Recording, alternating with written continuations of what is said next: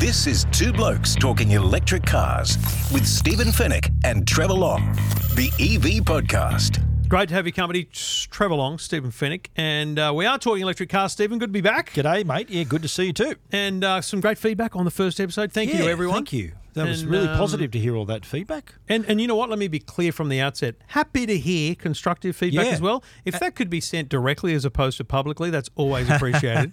All the good, or you mean all good feedback. We don't mind you sharing that on social media. Absolutely. And when you're leaving reviews, to the one person that left a 1-star because it took us a month or three for our own reasons to actually launch the show. Bit of patience, mate. Be patient. Yeah, patience. Come on. But we are here, and we're here every week talking electric cars. We love that feedback and the suggestions too. I enjoyed the suggestions that people want to hear about. And there's a lot of curiosity out there. I reckon I've got at least 4 people now that are keen to be involved in owner reviews. We've got at least one Porsche driver, a BYD driver. Yep. I know a Tesla driver. So yeah, we've got some. You can talk to me, mate. I was a Tesla driver. Yeah, but you're boring. Sometimes we want to hear from people who are a bit dynamic. Right. So you're saying I'm not dynamic? Is that what you're saying? Well, a little bit of feedback for you, mate. Constructive feedback. Hit me. What have you got? Yes, that'll be fun. So a owner interview. So if you're an EV owner and you've got a bit of experience, and you know what, even if you're only a fresh owner, if you're new to it and stuff you might have questions, surprised you, concerns you, maybe we can put you at ease. Maybe we can share your frustrations because there are frustrations. Let's be real. We want to build a community here where people we're helping each other. We're not only us giving you advice and the latest news and driving the latest cars, but we want everyone to feel involved so they can contribute to the show as they are, and we can maybe answer a lot of questions and solve a few problems. That's the plan here on Two Blokes Talking Electric Cars.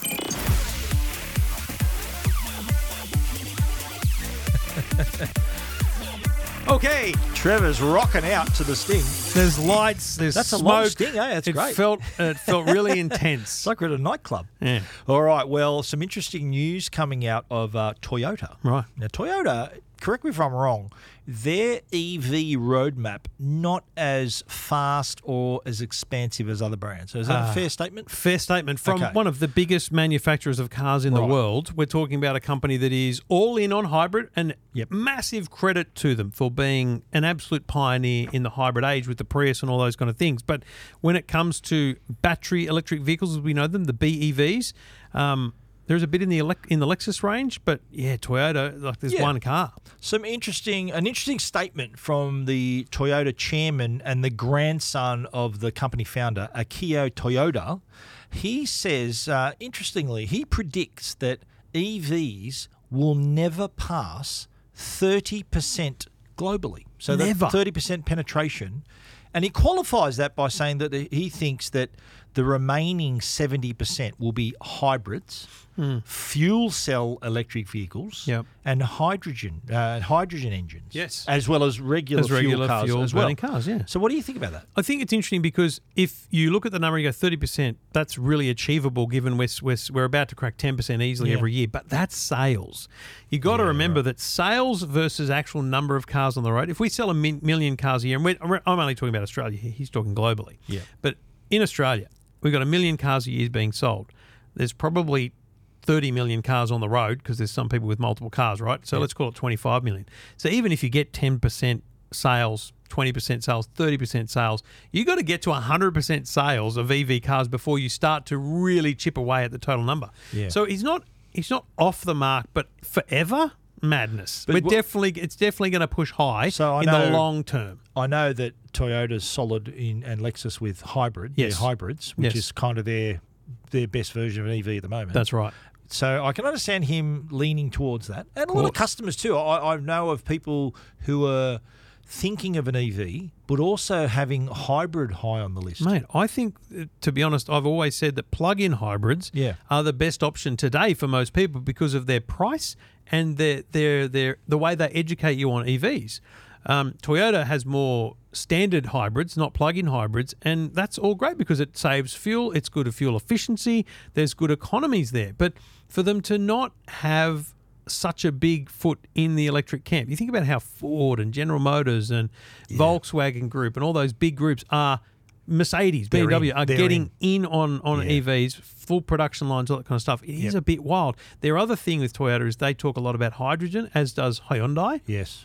Very big on saw that at developing CES. hydrogen There was a lot fuel of that cars. at- The Toyota Yeah. Mirai was a hydrogen car, I think, planned, and that's all great. But it sits with me quite. You know how sometimes you have these conversations with people, especially when you're interviewing them, and something burns into your brain.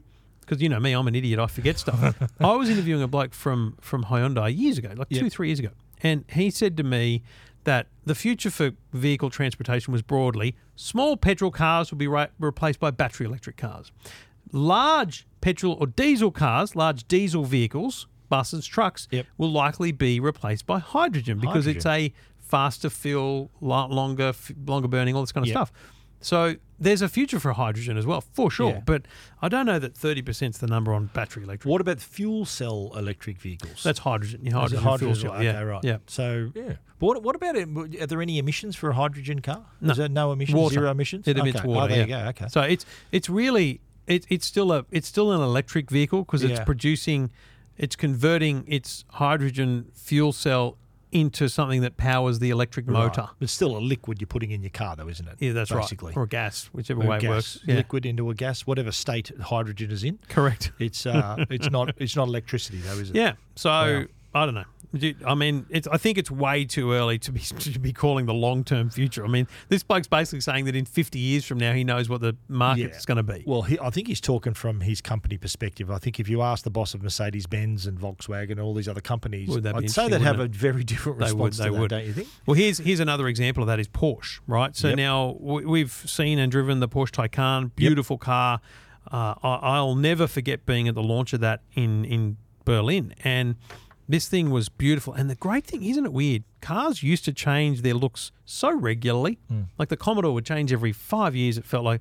But it feels like electric cars are designed to last longer in their physical design. The Taycan looks pretty much the same as it always did originally.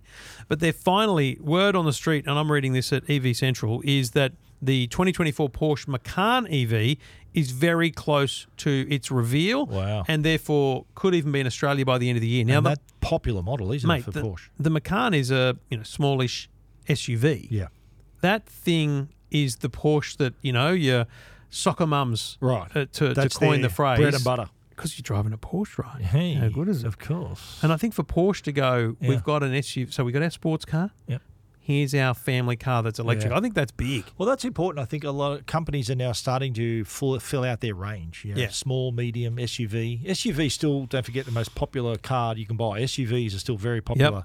So companies who are producing electric SUVs are thinking, well, this is going to be a positive for us. People are going to want this. I think the other thing that a brand like Porsche does, and you could probably talk to how Mercedes does this, is they kind of have a better relationship with their owners. Yeah. So Porsche knows that the family that owns this Taycan, they know the family. Yeah. They know that they're driving in a Macan. Their second car is a Macan. So they know that they've now had this conversion for the family with this sports car. Why not convert them with the SUV as well? There's got to be a path of progression there. I think they're seeing, because all these big companies and Audi, Mercedes-Benz, every car company, they don't want to sell you one car. They want to sell you 5 cars. Yeah. They want to have that relationship with you. They want to have that level of customer service that's going to keep you coming back, obviously along with the quality and performance of the car.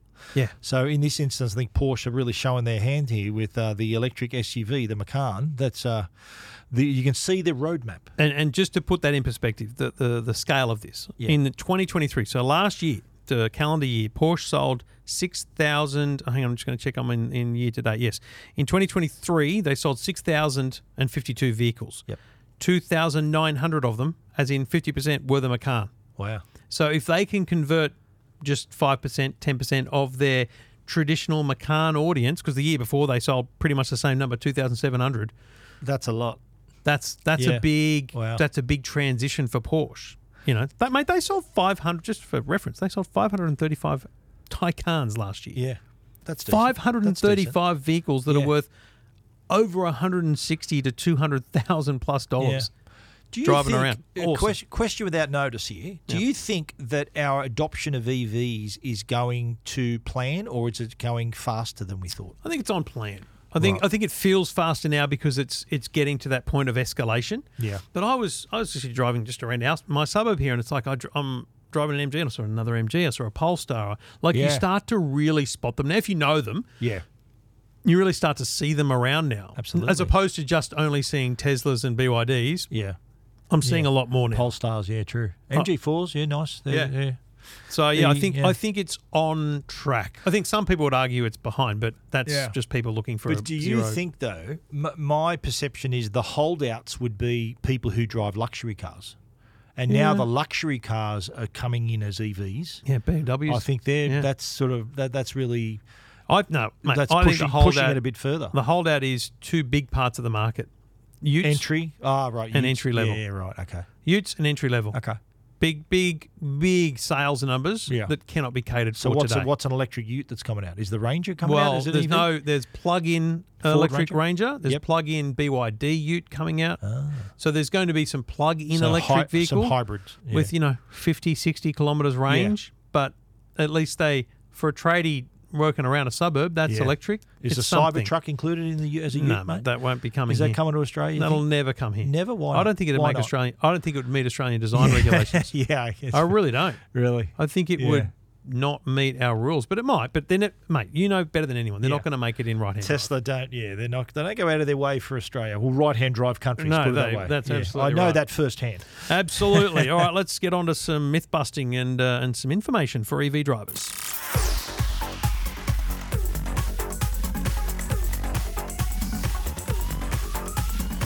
Now, it goes on longer. One of the first things, obviously, when you get an electric car, is you obviously have to.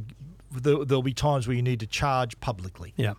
So you'll need to go to a public charger, which is do your best situation. Sometimes there might be only one spot, two spots, and if they're taken, you've just got to either charge somewhere else or not charge at all.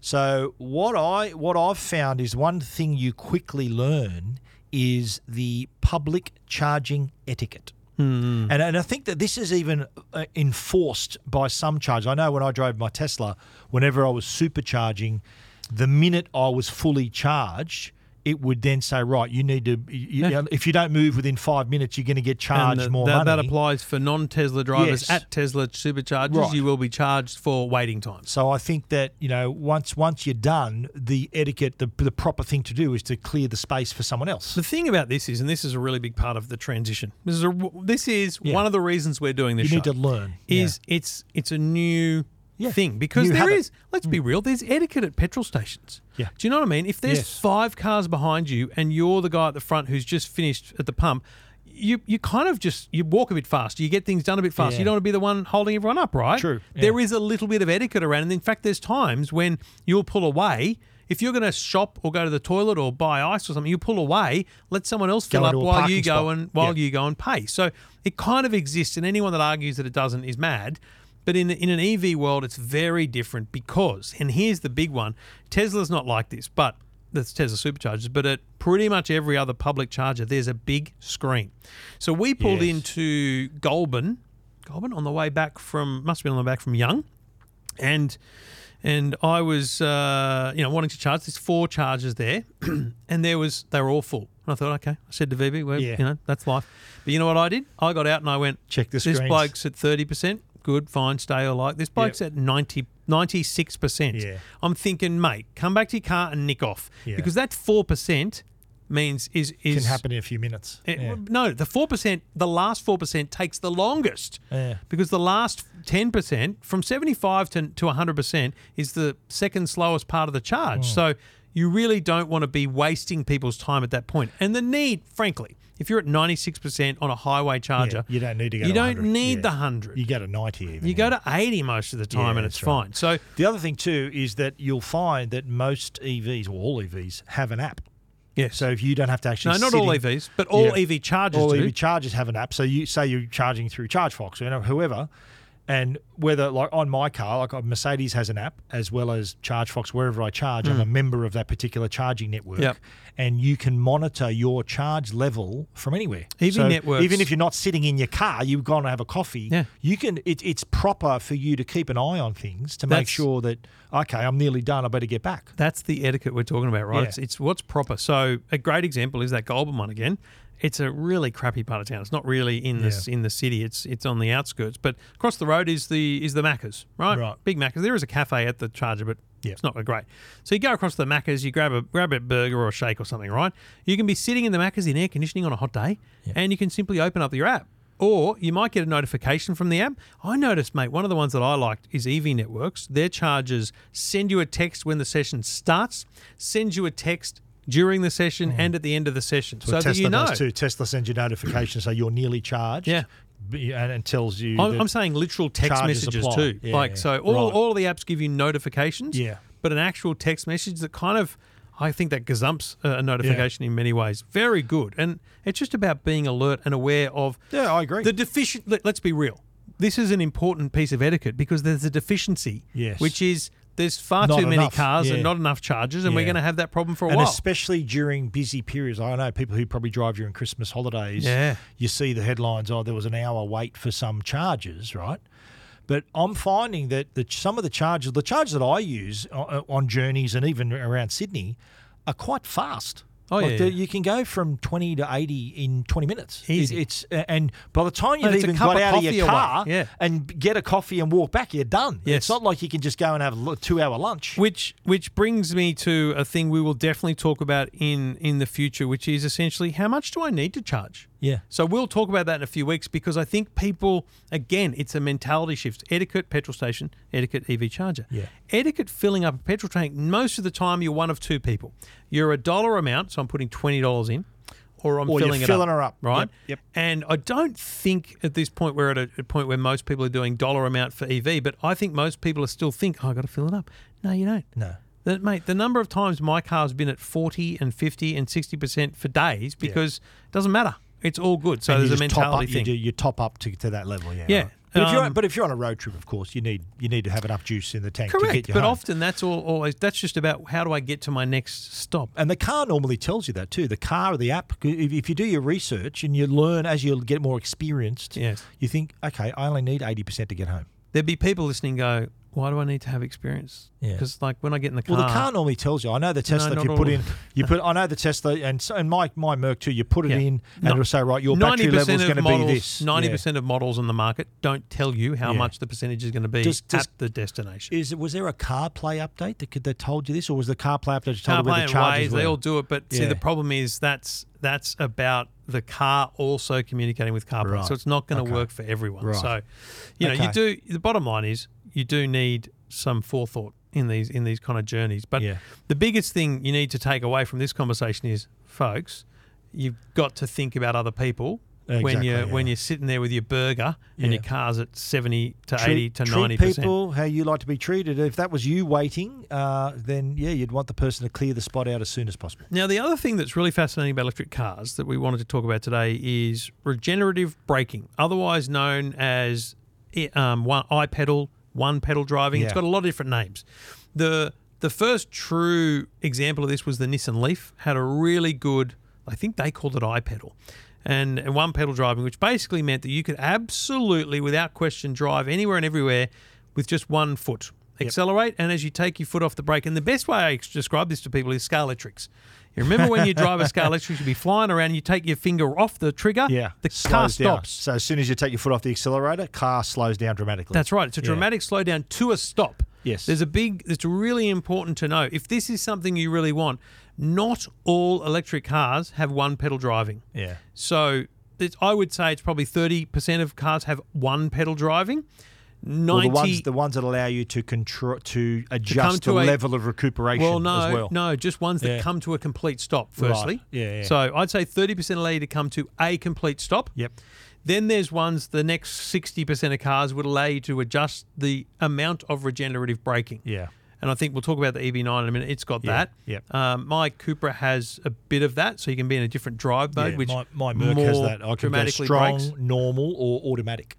The Cupra is just drive mode or B mode, they call it. I don't know what the B stands for. I always choose strong. I'm strong always recuperation. I'm always in the recuperation mode, but the Cupra, for example, does not come to a complete stop.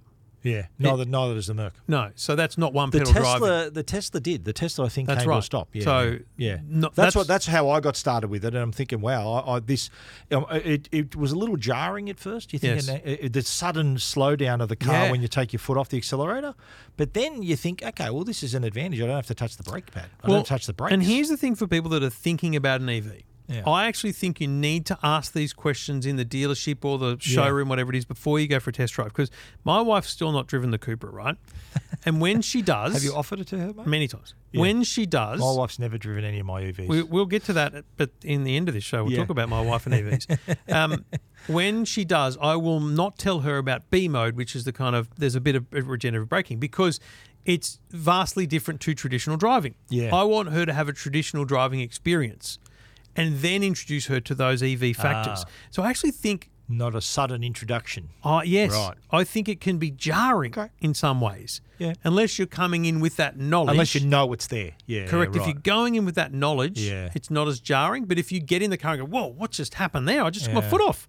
Well, I took my foot off. I've explained it to my wife, I think, 50 times. She goes, I know it does that. She goes, say, see when I take my foot off the brake and the accelerator? I'm glad she rolls her eyes when you explain things 50 times. I know that. You've explained that to me. I Thanks, said, okay, Stephen. just in case you didn't hear me. I don't know. Is that you apologising for the hard braking?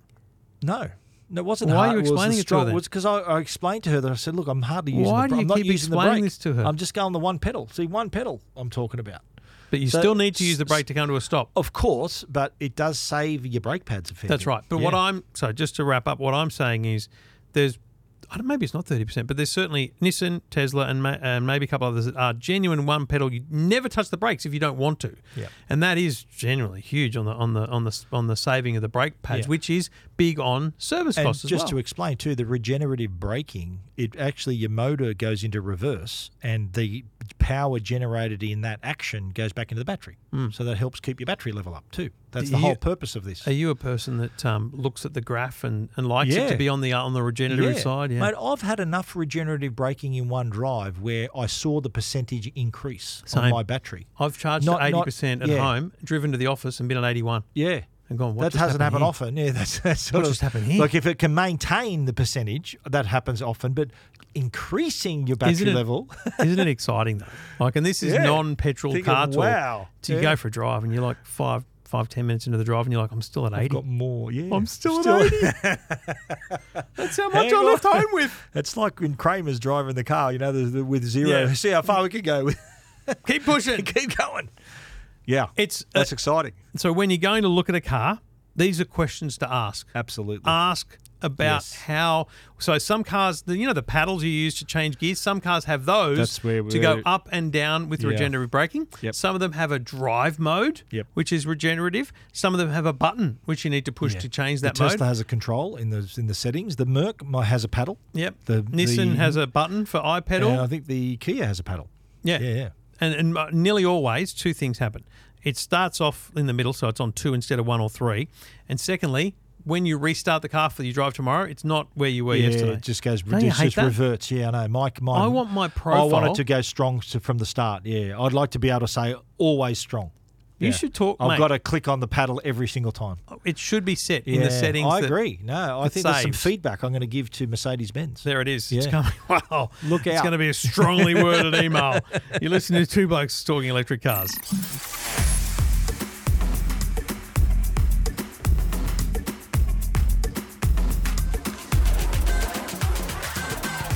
Well, Stephen, two very different cars in the garage this week. I'm driving the MG4 51 kilowatt Excite. I think I drove the 64 weeks ago, but I had the Kia EV9. You were saying the biggest electric car you can buy. It's the biggest 7-seater. Yep. It's a beast. It's massive. Big car, and you know what? So much room.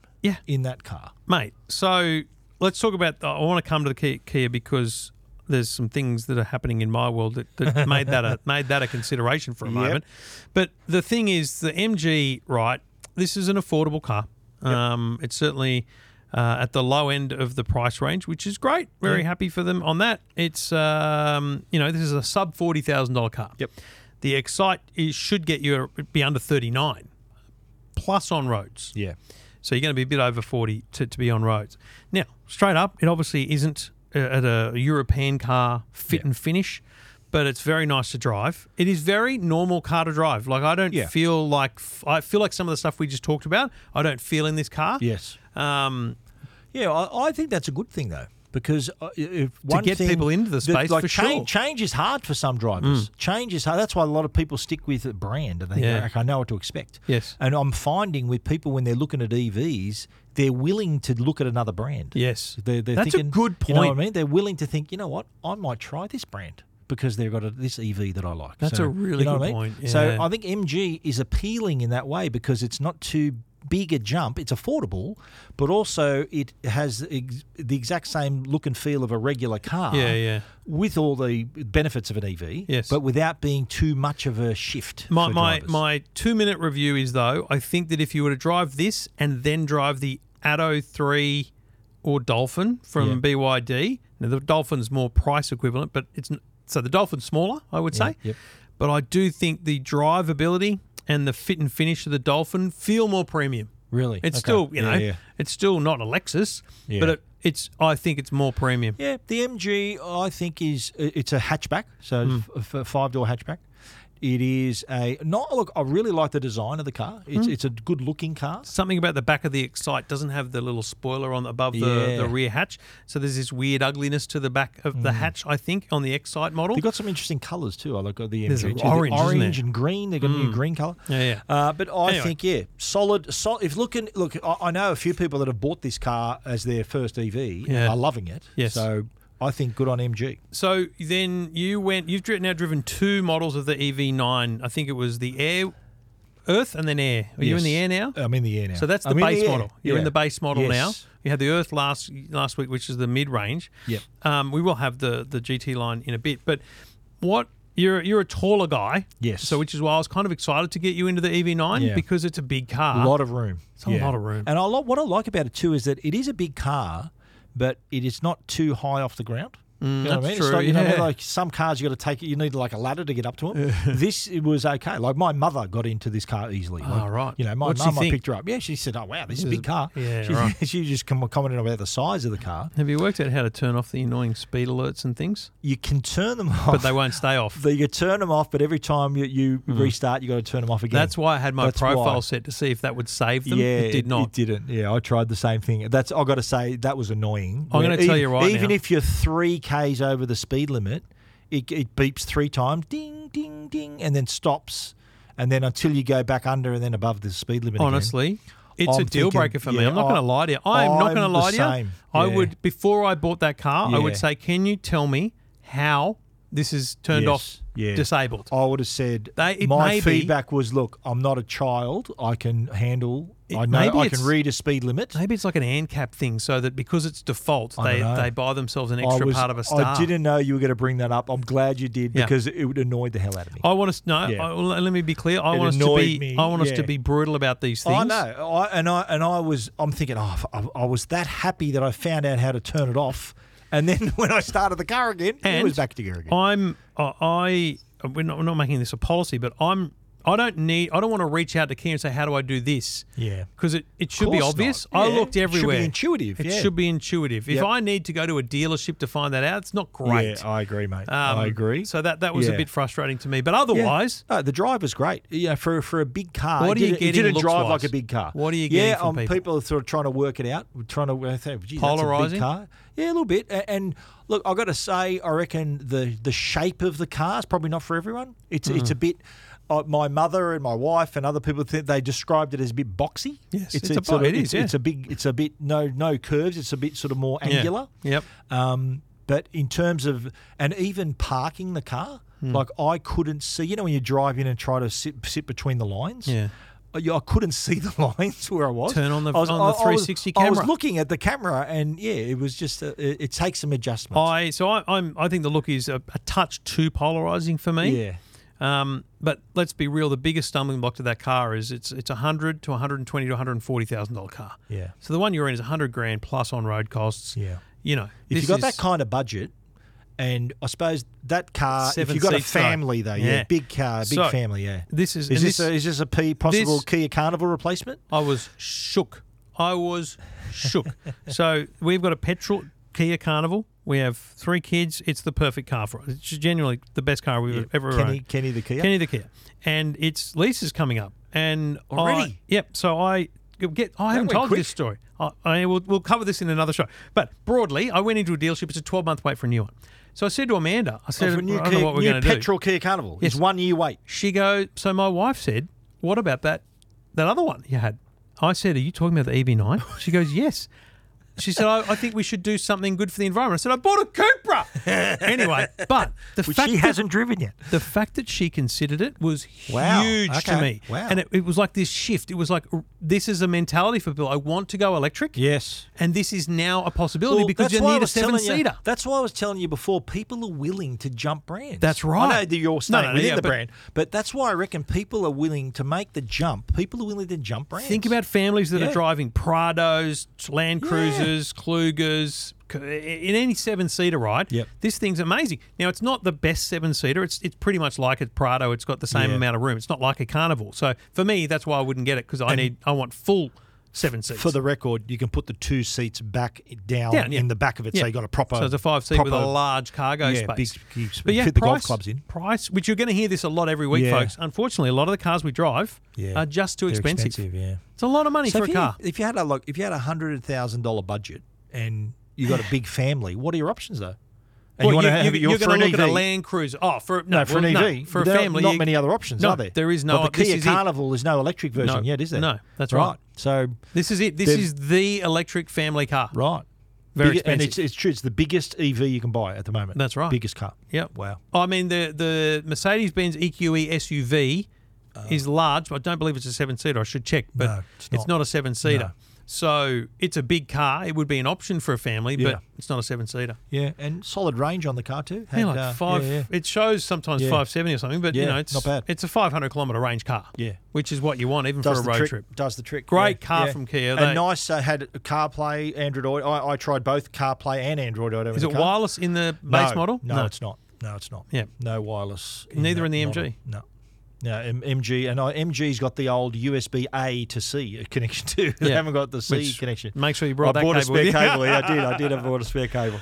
All right, well, that's what we're driving this week. Next week, Stephen, we have a Mazda plug-in hybrid and then the other MG. So we've got a bit to get through. Very nice. Anyway, 2 Blokes Talking Electric Cars. Looking forward to bringing you lots of cars, lots of news, lots of information. If you've got questions, send them to us. Reach out to us via the DMs or leave reviews. We love to hear from you. Want to hear what you're thinking and what we can do differently. What should we include?